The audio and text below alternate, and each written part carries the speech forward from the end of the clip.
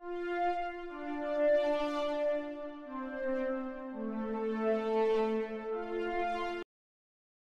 everyone, and welcome to another episode of the SWW Show's movie podcast, Movie Club, where we are talking today about Gran Turismo based on a true story. Yeah, okay. This is Mike here. I want to start with what I didn't realize until I started seeing it more is based on a true story, like its legal tagline. It's the legal Everywhere. subtitle, yeah. That's what I mean. Like it's everywhere. Like also I realized it the other day and I was like, the fuck? Is it really based on a true story? Like it's part of the name? Honestly, it makes sense because like people know the name from the game.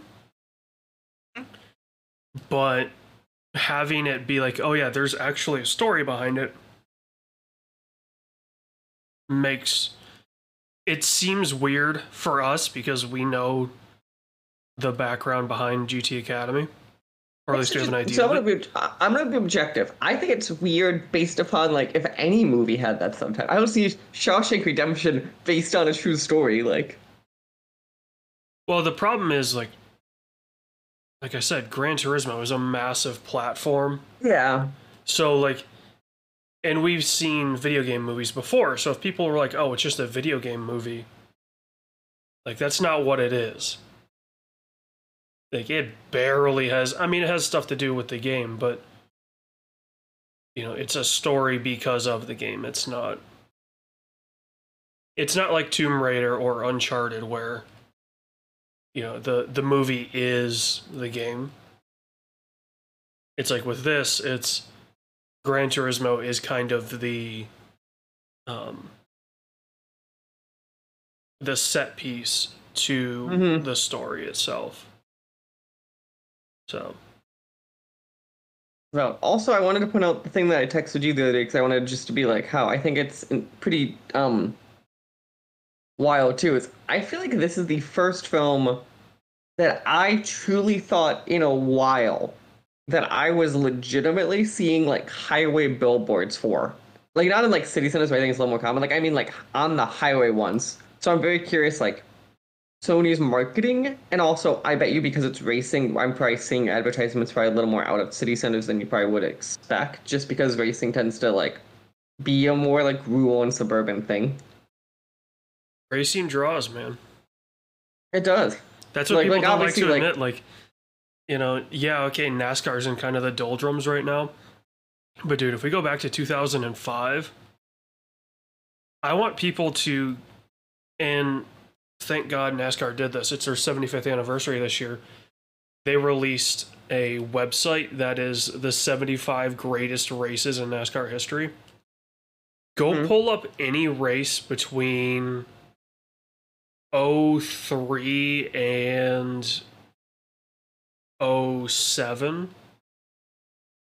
You'll see fully packed stadiums, fully packed infields, and I can guarantee you the numbers on TV were in the tens of millions of viewers. Like I remember growing up, I don't know if it was the same, but like my dad every week would just have, every week would have like a race on. Like it was just a very common like it's like Saturday or Sunday, and like oh this NASCAR race on.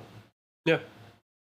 Like that was not an uncommon sight in the slightest. But yeah, we are here to discuss Gran Turismo based on a true story. I'm just gonna fucking say it. And so yeah, the film literally so it had some early releases in the US, started on August 11th. It formally came out on the 25th, but it was basically you could have seen it on the weekends before if you really wanted to. It looked like in both cities in the US. So that was a very interesting kind of thing. It has a budget of 60 million. We don't know the box office when we're talking, but it's currently tracking at 22 million this weekend. So it seems like this film will be successful, and honestly, that's not that big of a budget, which I was surprised by the 60 million budget. So I was gonna say 60 million seems kind of cheap, but then again, like there's what 4 sets. Sure, but you have Neil Blomkamp doing this. Like, he's half the budget. Well, but Neil Blomkamp is the master of turning $1 into $100. Yeah. I mean, famously, District 9 has like a $25 million budget. It's a super small budget. No, that is valid. It's probably, I'd argue, the greatest original sci-fi movie in the past 40 years. Do you think it's better than stuff like Independence Day? Oh yeah. Oh, interesting. Because like with District 9, it is, he created a world. Like Independence Day was just, oh, there's aliens coming to, you know, the modern world. He literally went out there, created an alien race, created like relationships, and like went above and beyond to the point where it feels like as you're watching that, it's just you're in that world.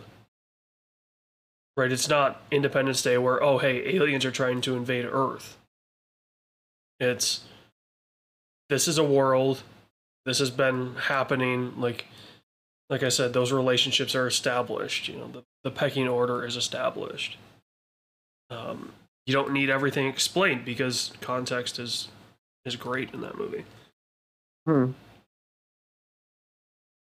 Whereas this film might have some of the worst context that he's done. So let's dig into it. We are here to talk about Gran Turismo. I'm going to just give AJ the floor because he said going to this, he needs to vent. AJ, tell us about your experience. Right, so GT Academy started in 2013, okay? Actually, it might have been a little bit earlier than that. It started in Gran Turismo 5 on the PlayStation 3, okay?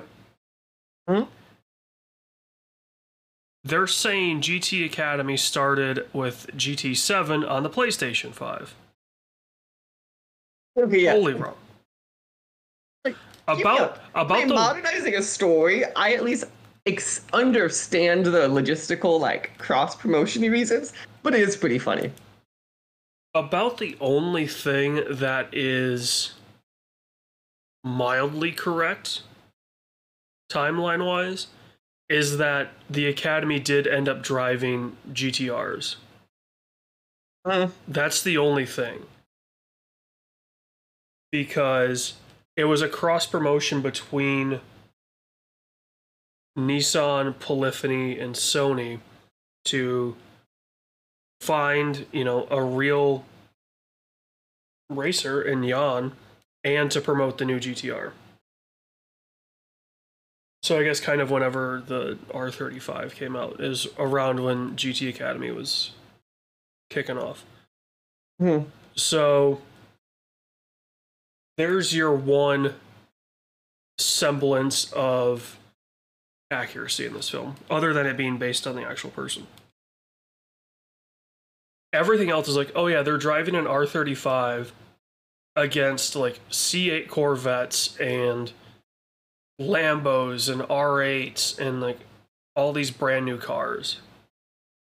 And I'm like, no, this thing was... The reason they can make a movie is because Yan is like coaching now. Right? Like, he's done this whole process. It's been years.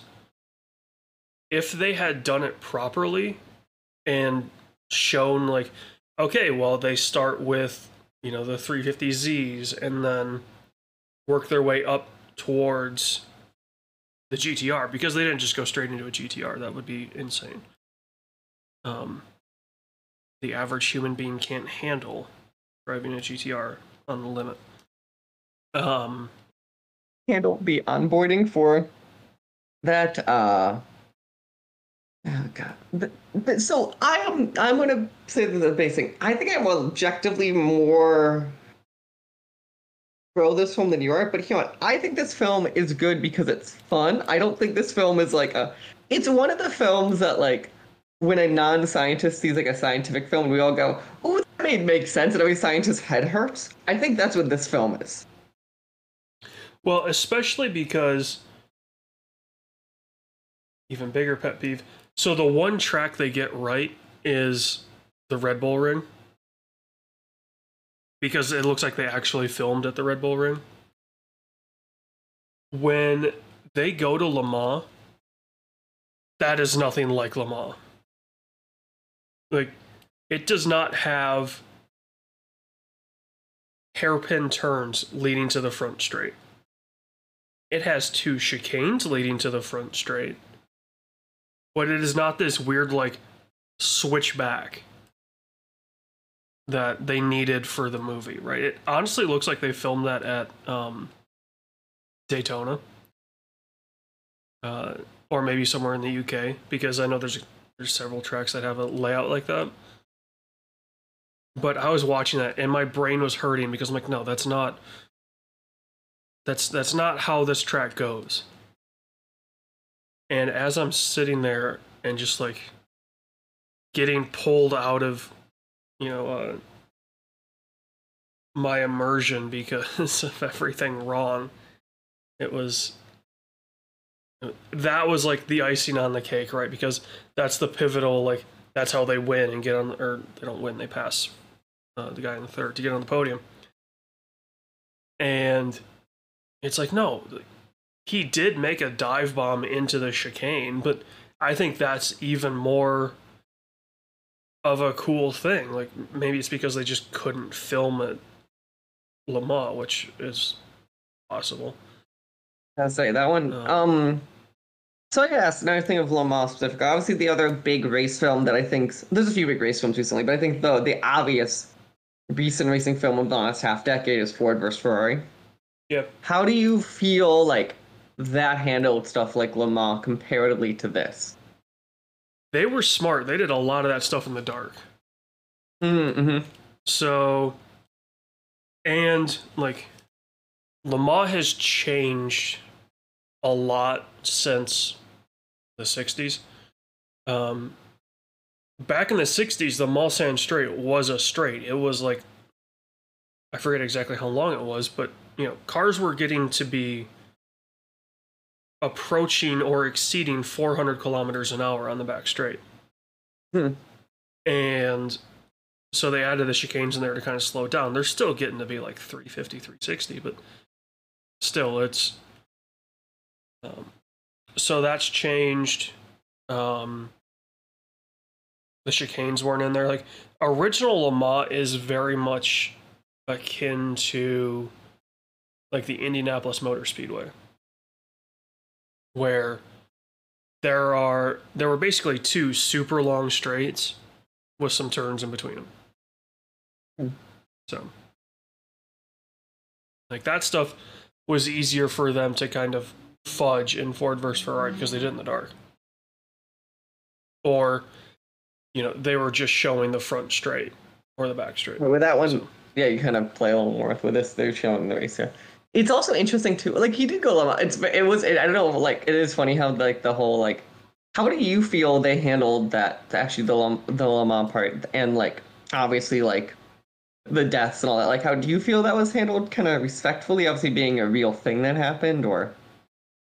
So I was really wondering if they were going to cover his crash at the ring. I'm glad they did, because that's the unfortunate reality, right? Like, they say it in the movie, right? Like, it was an accident. You can't be you can't have that weighing on your shoulders as the driver, right? Like, it's not something you did. You like, it's something technically your fault, but it's not like a thing that you like purposely did. It's like, it happens. You're driving hundreds of miles an hour, like. Yeah, and I mean, like, so with that ring crash, his car did take flight and smash through the barrier. The problem with the Nürburgring that I think a lot of people don't realize, a couple things about it. One, it's a public highway. It's a toll road. And 2, it's fucking massive. It's like 30-something kilometers. So it gets into the sticks.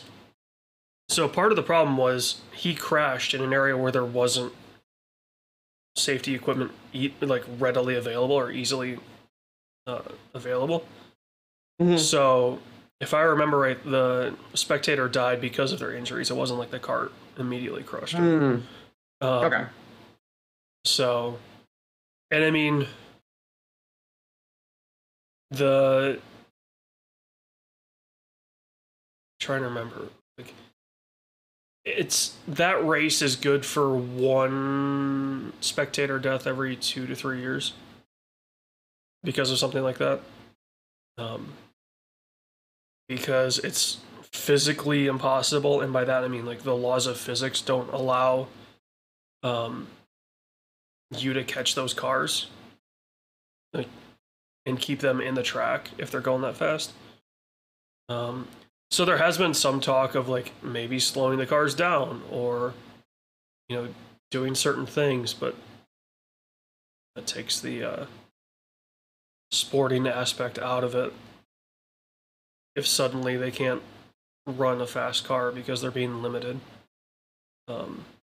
So yeah, I mean, racing has always had danger. It's part of the draw to motorsports,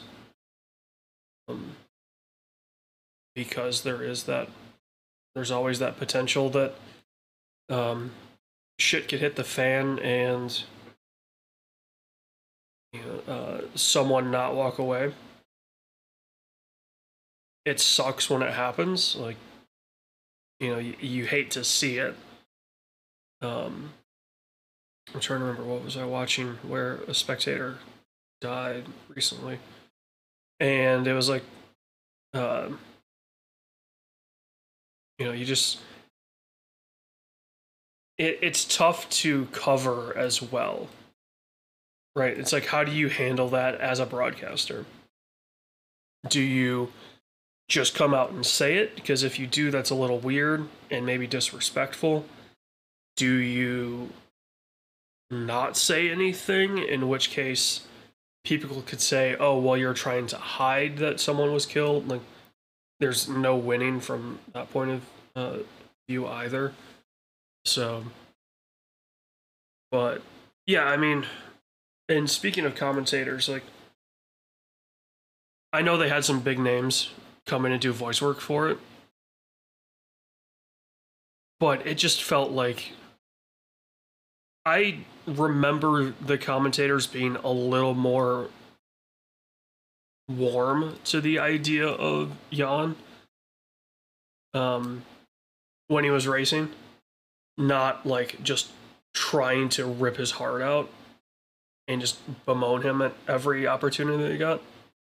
So the fact that the commentary was like 90% just shitting on him, and then, holy cow, they made it to the podium. It's like, you guys have spent the entire movie shitting on this dude, and then you try to save face. Like, you know, I get that maybe that was the script, but it was just like, that's not.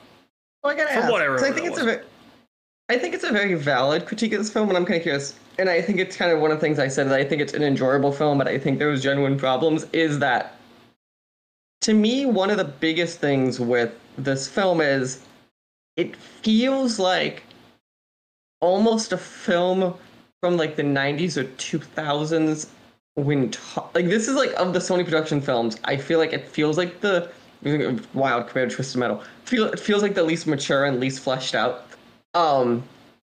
Because of the sense of, it feels like a caricature. And maybe it's this extra thing because it's this weird sense of like, it's a real story, but they have to make it. They know it's a game audience coming, like to make it more like that kind of gamey like moments.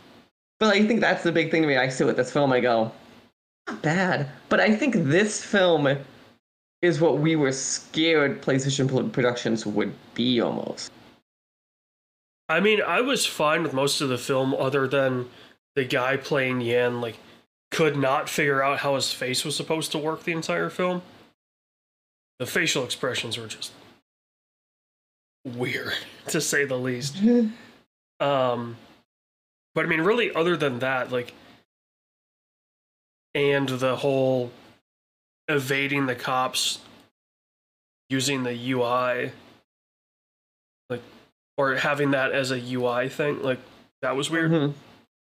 But I think them handling, oh, they have the, they have the pip above the car, and it's the GT font, or they have the racing line, which I think, like, the fact that they did that helps explain to people that don't understand why he would do certain things.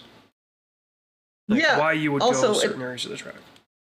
The other thing I wanted to shout out too, which I think is funny, I didn't like read really a ton of reviews, I try not to for this stuff, but like I saw like a few like critics kind of talking about the film, and what I find interesting too is they were all talking about like commercial critics that are like, yeah, and this for a video game film, there's really not that many game references. Where everyone who knows video games is like, this film is just game references like the entire time. Oh yeah. And Which I think is really funny how like apparently that's subtle enough that only we caught it. Yeah, I think the problem is the references are for the nerds. Right? Like, they're not for your typical fan base. Like, the him opening the Fanatec, which I'd have to look to throw this into even more of like time loopholes. I don't think that wheel was out when GT Academy started. In this world when GT Academy started. Yeah. I was looking at it going, I don't think that wheel was out, but I don't use Fanatec, so I don't know their system very well in terms of their history. So it is funny because like I was thinking of like how they're using the modern GT and stuff like that in this. Would be like I think it also makes sense because it's really easy to explain to like an audience, kind of like, oh, they know what video games look like now. I like the idea though in my head that we took a PS3 GT and had to go to a general audience and be like, and we all thought this was realistic. Well, I mean, I guess the problem is, right, like if you made this a true period piece and had it set in 2010 or 2013, whenever the actual GT Academy thing was, yeah. It's kind of tough to say that it's a period piece because not a ton of technology has changed. A ton. I think you'd probably see the difference in like visual stuff. I bet you like in like equipment in the cars has probably changed a lot from a communication system. I don't think we had. You don't think? I do not think we had as clear as audio as we do now into those cars, or the camera feed, or like all that little stuff where it's like that does matter. The camera feed stuff is a little new in terms of it being high def, but like 2010, yeah, I mean, they were tearing apart Bose pilot headsets and putting them in cars, so the audio was clear. Like that hasn't been a problem for a while. And yeah, I mean, like kind of the most recent thing in terms of camera technology is the prototype cars use a camera for their review mirror. Right. Because you can't see out the back of them. Right. But really, other than that, the major changes have been in safety stuff that you wouldn't be able to see. Or like aero or performance stuff. So but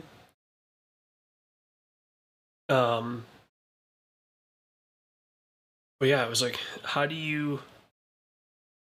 And I think it's funny because, right, he goes to Japan and he buys a Walkman that is from the era of when GT Academy started.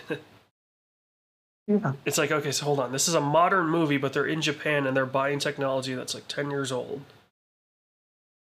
I wish there probably was a little more clarity on the like timeline of this.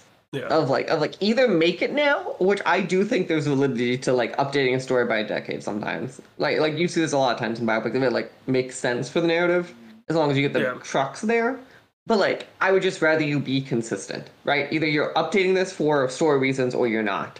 Yeah, I mean, the biggest problem, right, was, to me at least, okay, it's a modern story. Nissan is phasing out the GTR. They're phasing out the R35. and that's going to be your kind of second main character in this movie is that car.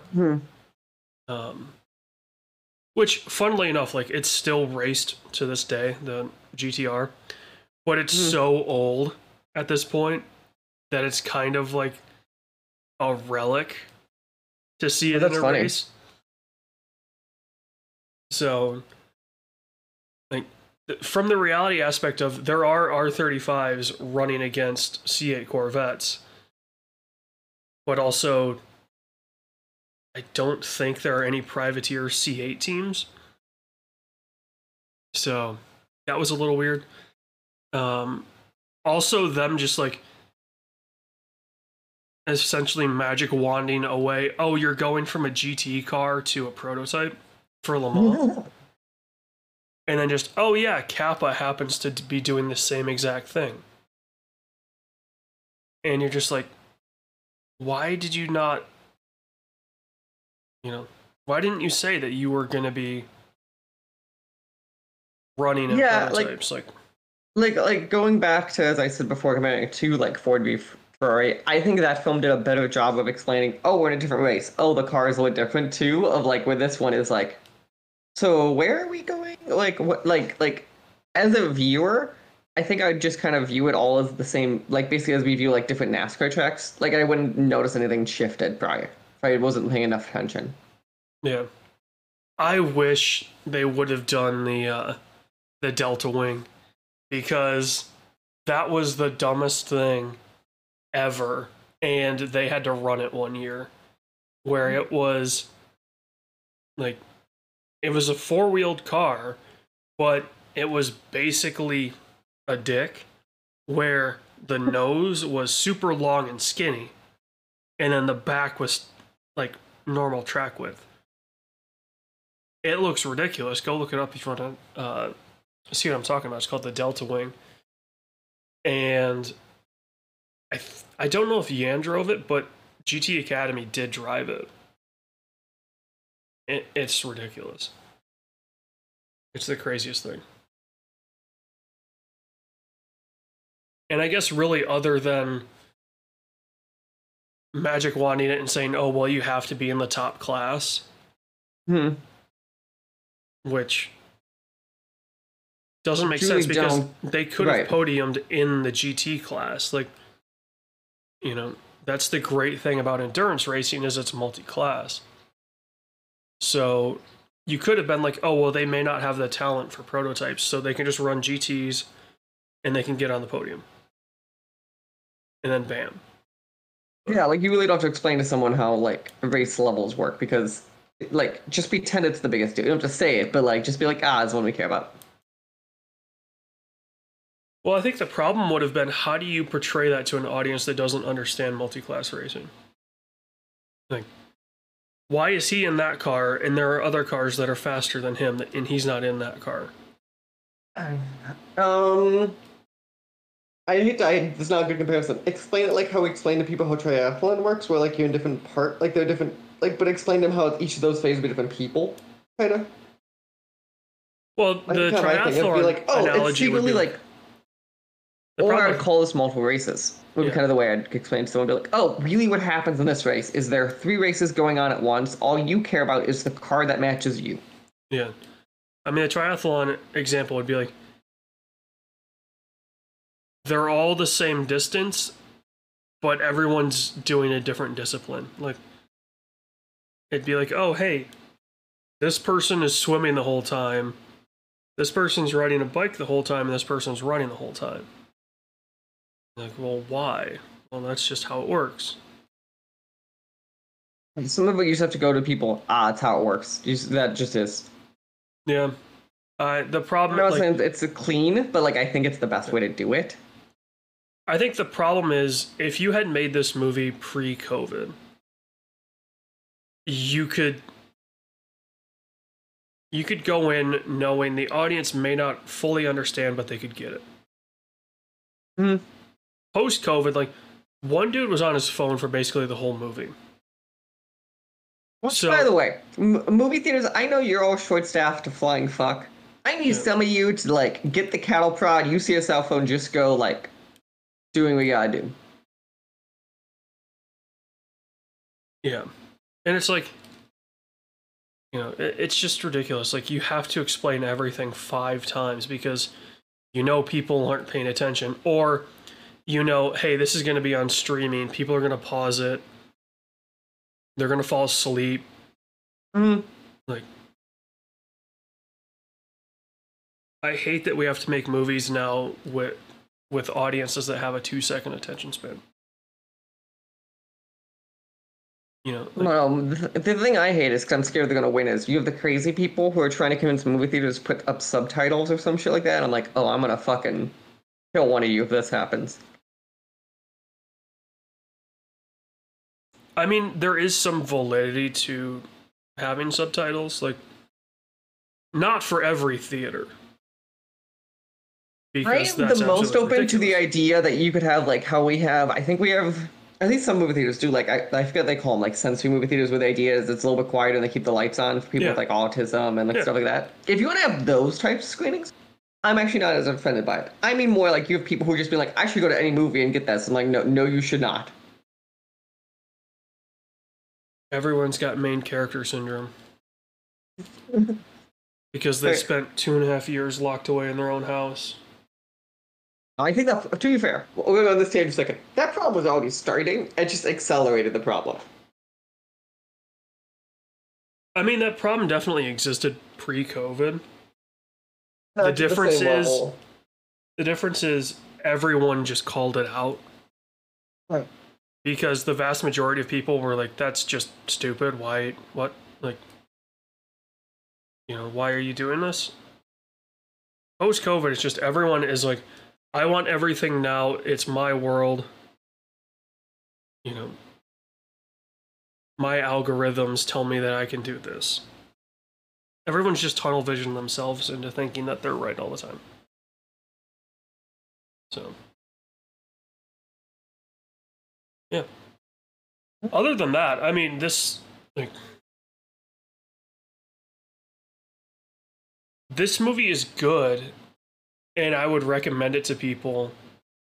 It's just the gripes that I have with it are because I know the story. I feel like the less you know racing, the higher I can recommend this film. I would say the less you know about the actual GT Academy, the better. But like to me, I think this film is like one of those questionable with its not questionable, but like a little more shady with its history, but a fun watch. So it's like when I watch like a random like I put on a random biopic that I have no clue how fucking accurate this is. It's one of those where you're like, if it's a good movie, I still enjoy it for the movie, but I understand I'm not getting a history lesson out of this one. Yeah, that's a good way to look at it. Also, I just gotta say, the cast on this, while small, which I'm pretty sure is part of its budget, I gotta admit, so David Harbour is someone who has talked recently after Stranger Things he's going to be done with TV and just wants to go to film. Yeah. He's one of those people that I genuinely think when I see him, I go, I think he could play a lot of interesting characters. I think usually that rougher edge than previous seasons. But I do think he's going to be a very interesting actor to kind of keep an eye on kind of as he tries to venture more into some films. Yeah, I just, you know, the problem for me is, and maybe it's because he's chosen these roles, but it's not like he's stretching himself with these roles. Oh yeah, but I meant more like I think he's fun enough though. I think that's part of it too when I look at it. Yeah, I mean it's not Dave Bautista having his first major film be Blade Runner 2042. You know. And then being in Dune. And then also that, what was it? Was it a Shyamalan movie that he was just in? Knock at the Cabin? Yeah. Whoever directed that, like it was a horror movie that was okay from what I heard. I'm pretty sure. I think it's at least it's either produced by Shyamalan or written by him. Yeah. Anyway, so directed. Okay, yeah. It's a Shyamalan film. You know, so he's tested himself with different styles. Mm-hmm. David Harbour just seems to be David Harbour. And I think that is a very valid critique. I also do generally think there is a point sometimes for actors like that. Like we all have a character actor that we go, we know what he like. Good example. If I see someone like, okay, that works too. I was going like Joe Pesci. If I see Joe Pesci in a film, I mean we know what Joe Pesci is. Yeah. No one is looking at Joe Pesci for a unique, insightful experience in a rom-com. No, that's not what we're here for. Like, we're here from being an idiot. Yeah. Like, so that's the thing I said. Also, Orlando Bloom, yes. Like, he's not in this, but in the advertising, he looks so much like maybe a bit of this, he looks so much like a cartoon villain, it's not even funny at points. Well, and that's the funny thing, right? Like, they have that, what was the scene where he's like, are you sure this is the guy we want? You know, going wholly against the whole idea of what the program is for. He's like, we want someone that's good in front of the camera. And I'm like, no, you don't. You want the best racer, right? And then it's like, well, but he's only like 1,000th off. And you're just like, that doesn't matter. You know, it's still that idea of, you know, it's the problem that McLaren ran into with World's Fastest Gamer. That felt staged at times. Like, a lot of that contest felt like, okay, they picked the guys that they wanted and, you know, knew that they could media train them or already had some media training. Right, like, you know, maybe they were streamers or maybe they were something else, you know. And, you know, so they didn't, like, I don't think any of their graduates have really panned out from the World's Fastest Gamer. No. Also, the fact that Yan did all of his stunt driving is incredible. Yeah, no, like, so it's great that they're like, hey, we're making a movie about you. You want to do the stunt driving? Like, yeah, no, that absolutely. Yeah, right, especially for him, he's like the stunt driving. I'm assuming a lot of times probably easier than actual races. That's the funny thing. It isn't always, because they're like, okay, well, we need you to do this. She just did the camera shots. Fuck yeah, because because a lot of stuff like a lot of cool shit happens on accident. It's really hard to do cool shit on purpose. Yeah. Like the infamous film one that I think everyone points to, right, is the Spider-Man one where Tobey Maguire actually had to catch all that shit, and like it took hundreds of takes because like they're like, fuck, we just gotta keep trying. And I'm wondering how much with the racing they probably had to be like, we missed the like the turn right there. Try again. Yeah. It's like I said, it's super tough. So, because you're like, okay, well, we need you to go on this line. And they can tell you, and he can make it happen. But it'll be like, oh, well, you know, focus wasn't pulled right, or even the speed you're going, the camera maybe like hit at the wrong time, the click, like all that little stuff. We're like, you know, you were 2 miles an hour too fast into this corner. You're like, okay, we missed our cue on our end, and now we gotta do it again. That's. Yeah, like, that would be tough. I do not envy the guys that have to do stunt driving in racing films. Guys doing stunt driving in every other film, seems like the greatest job in the world. They close like a street view, and you're like the only car with them, and you just have a few cars chasing you with cameras. You're like, I have the fucking best job in the world. But yeah, so it was cool to see that they did that. I can't believe they found an actor that's actually taller than him. I was like, I know he was tall. He was like 6'2" or 6'3", I think, in the competition. So, which is really tall for a racing driver. But the guy that played him is like 6'4". So it accentuates that even more. And I'm just like, you know, it was just funny to watch some of the interactions where like they clearly got people that were actors in actor heights, and then they're like, okay, we need an actor that's 6'4", 6'5", to just accentuate the height difference. But yeah, like I said earlier, it's a movie I would recommend to a lot of people. It was fun when you take out the inaccuracies. And the nice thing is the inaccuracies don't diminish the film. Mm-hmm. Unless you know what they're supposed to be, and you're like, well, that's not what it should be. But you know, all of the changes they had to make, you could understand why they made them. Except for the time setting. I was like, why don't you just set it back in 2013? It would have been way cooler. But yeah.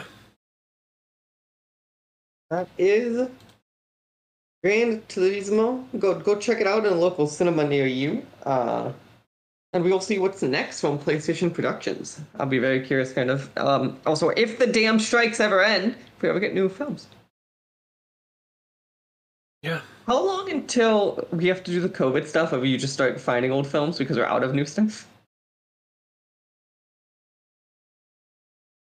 Well, we're gonna find out.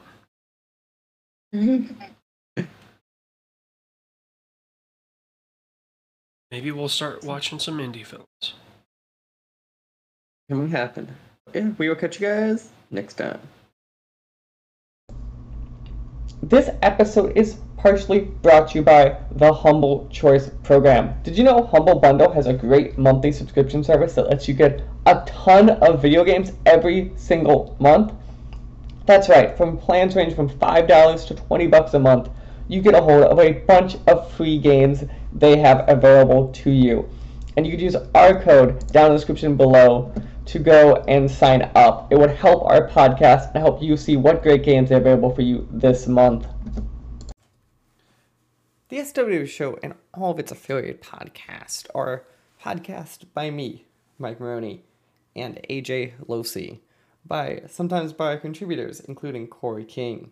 You can follow the SWW Show on social media at the SWW Show, or sooner or later you go to patreon.com/SWW to help us out. Thank you, and we hope you enjoy the rest of your day.